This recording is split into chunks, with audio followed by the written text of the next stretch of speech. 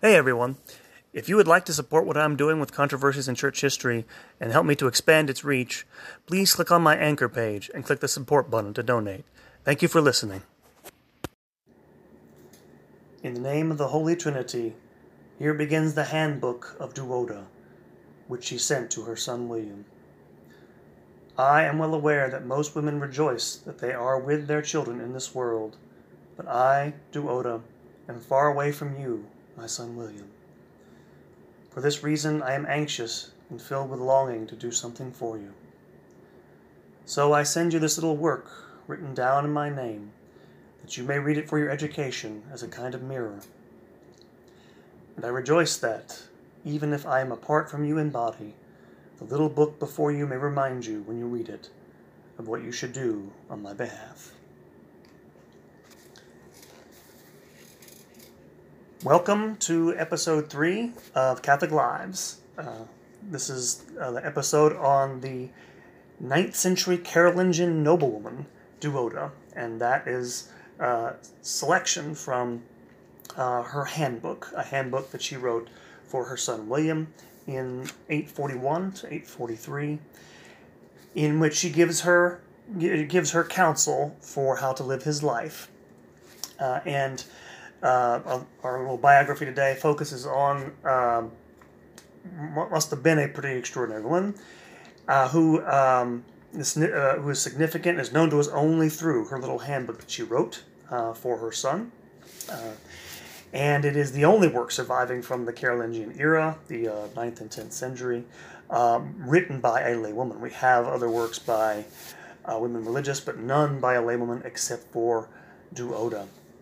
And so its significance for the historical record of the life of laywomen in the period, and for her piety, as we'll see. It's the reason why we're doing this little episode on her, is the evidence for the piety of lay noblewomen in the period. So let's get started. A few words about Carolingian society, if you don't know much about the early Middle Ages. If you can recall, following the collapse of the Roman Empire falls in Western Europe in 476, and a bunch of little kingdoms emerge across Europe. Most of these kingdoms are nothing more than petty, warlords, sort of petty states. A few become large and more sophisticated. The most large and prosperous of these was the kingdom of the Franks, which emerged in the late 5th century as a dominant power centered on Paris. But it began to decline during the 6th century until in the early 7th century. The stewards of the Frankish monarchy, the so-called mayors of the palace, more or less take control. One of them, Charles Martel, will establish his son, Pepin, on the crown in the 750s. He'll be crowned by the Pope.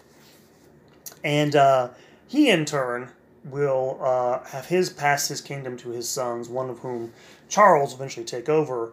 And Charles will be known to history as Charles the Great, Charlemagne. And Charlemagne will build a European empire and expand its borders across the continent. And Charlemagne conquers several peoples in Europe and expands the borders of his empire into Germany, something, by the way, the old Roman Empire had never done. And the borders of his empire stretch from the Pyrenees in the west and Spain to the Danube River in the east. And essentially, by the way, Charlemagne's empires, the borders of his empire at its height, match the borders of Western Europe more or less till this day. So literally, he creates Europe in some ways. And Charlemagne, after a series of wars, eventually becomes an ally of the papacy. He is crowned Holy Roman Emperor, Emperor of the Romans, by the Pope in 800, and so left a legacy of Christian monarchy in that body after his death in 814. However, Charlemagne left his kingdom to his son Louis the Pious in 814, and during his lifetime he split the kingdom into 3 and assigned each portion of this to his 3 sons to rule under him. If you've ever read King Lear, this is a bad idea. It didn't work. It caused no small amount of dissension as each of the sons vied for power. They rebelled against him in the 830s. And in 840, civil war broke out. Eventually, after Louis dies in 841, In 843, Charlemagne's empire is finally partitioned between the three of them. Between Charles the Bald, who takes the kingdoms in the west, part of the kingdom in the west, modern-day France, Lothair, the emperor, in the center of the country in modern-day Germany, and the east part to Louis the German in 843. And it's in the period of this war in which Duoda writes her book, and as we're going to see in a moment, it is bound up with these events. And if you don't know anything about Charlemagne, as well, besides his prowess in war, was a patron of the devout man and a patron of the church. He was also someone who patronized learning and scholarship. This will also get us into Duoda's handbook. Now, a few things about Carolingian women in the Carolingian period. And one of the things about this period is that women were entrusted, for the most part, especially noblewomen, with the moral instruction of their children. And there's evidence that they played a fairly substantial role in furthering moral reform and preaching the necessity of changing behavior due to all the reforms that Charlemagne and his court put in place.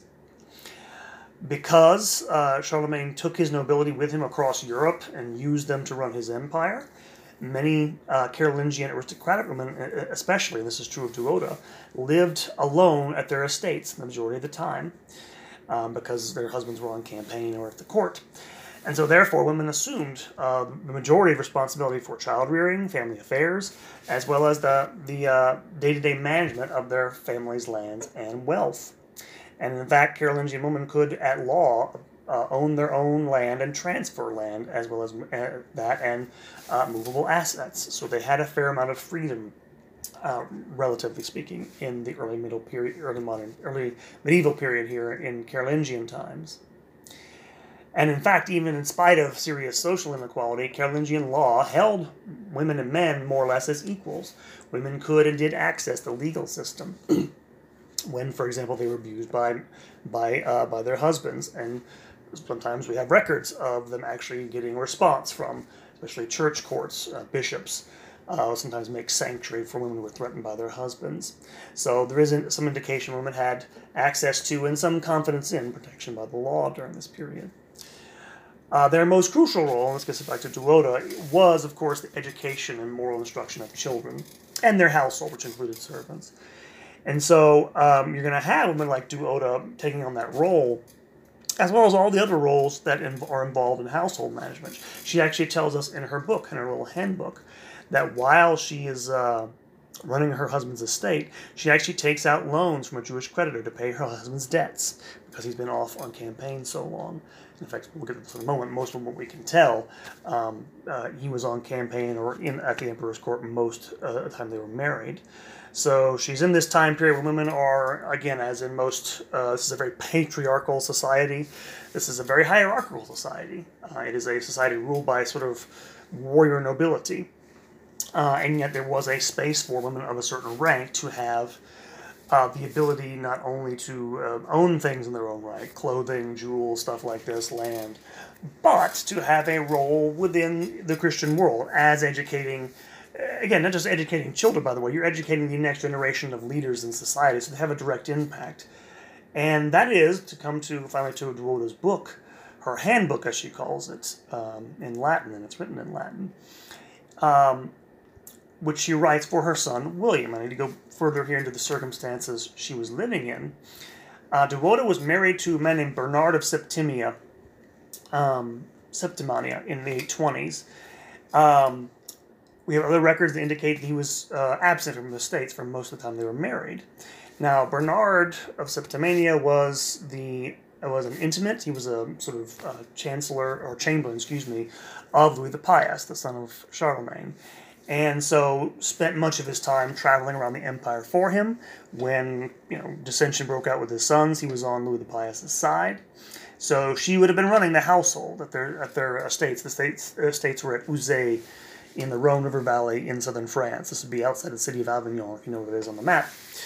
And but after the death of Louis the Pious in 841, Bernard, in the midst of the civil war between the sons, was forced to accept the overlordship of Charles the Bald.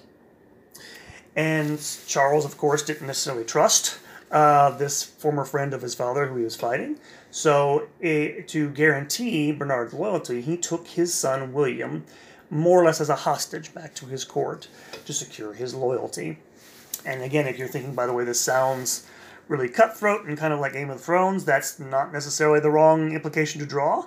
The nobility in Charlemagne's time was generally more learned than it had been previously, but noble families, again, their experience is mostly based on, their rule of society is mostly based on warfare. As one historian put it, noble families of this period could be characterized as, quote, cutting throats and founding churches, unquote. Piety and warfare were the two big things they had in common. And so, as her son is away from her in her book, and she mentions this, she comes through pretty clearly, she feels the separation from her eldest son, as well, by the way, from her younger son, whom Bernard takes with him when he leaves in order to have another heir near him so that he can be secure there. And so Duoda begins to write her handbook in 841. And if you don't know anything about medieval writing, this is actually part of a long-standing tradition of medieval writing, sometimes called a mirror for princes. And it's part of a genre of teaching, nobility or kings, how to act, how to comport themselves as rulers, how to comport themselves as Christian rulers, especially. And Duoda is a very pious person. She is imbued with the piety of the Carolingian period. She is also, by the way, educated, according to the standards of the time.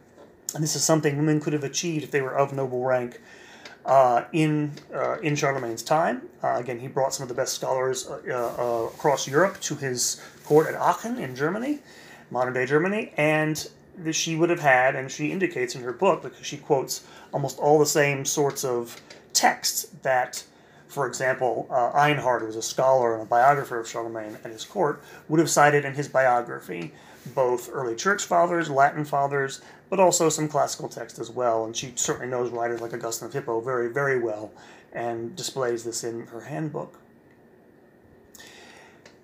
She eventually sends it off to him in 843, but he likely never received it because when the empire is divided in 843, permanently after the Treaty of Verdun, Charles the Bald will actually execute Bernard of Septimania, her husband.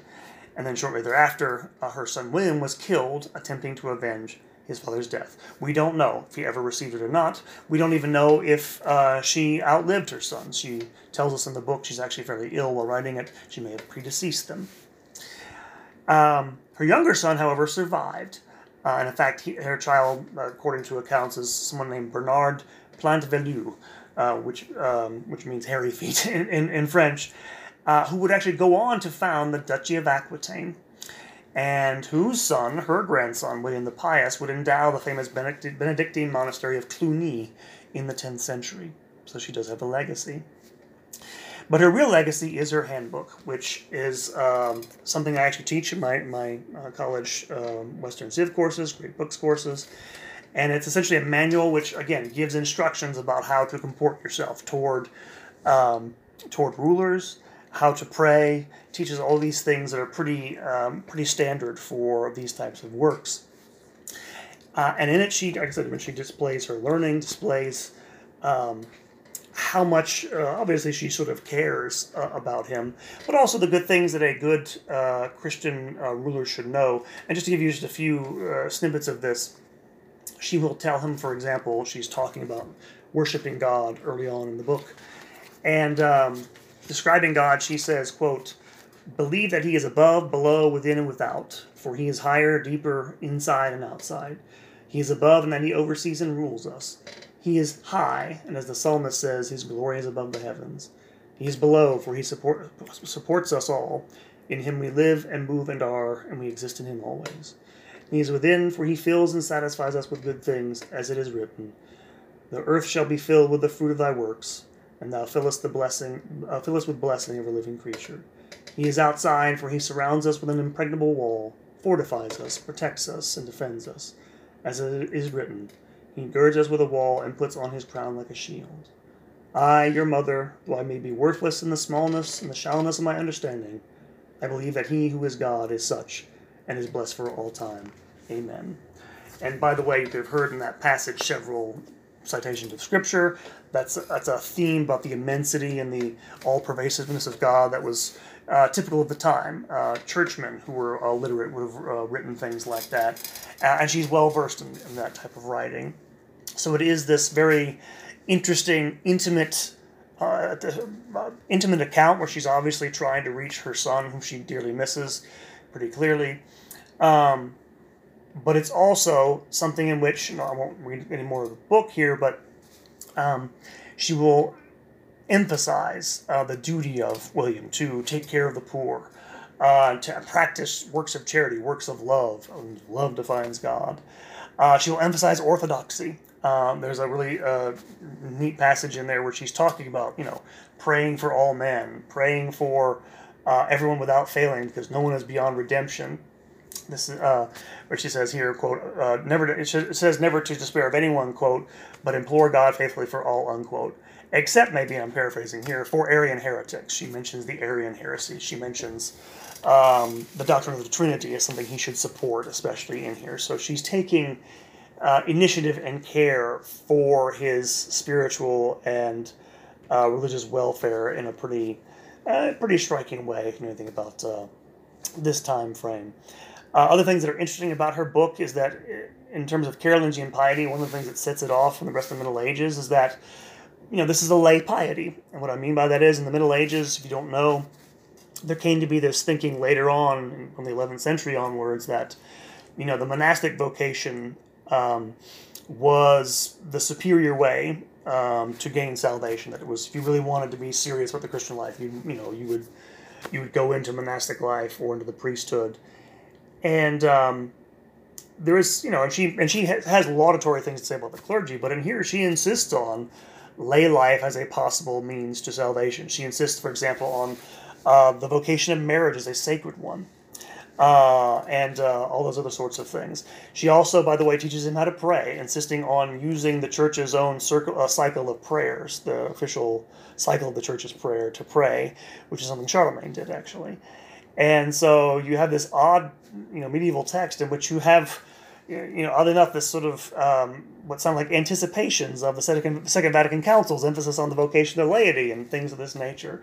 So it's a very interesting and enlightening book in that regard. But gives us a window into someone who lived a life of struggle, because, if you know the outcome of her story, again, she never sees William again. She never sees either of her sons ever again. Certainly never saw her husband, who she probably wasn't that close to. But in her work, she leaves us an example of piety and of perseverance in faith. And we get a glimpse of someone who, again, was not, as far as we know, elevated into sainthood, but who lived a strong and faith-filled Catholic life in the midst of difficult circumstances. And so, I hope you've enjoyed this episode. Please go to iTunes or Stitcher or wherever you are, and if you like it and haven't subscribed, please do. Like or subscribe on iTunes.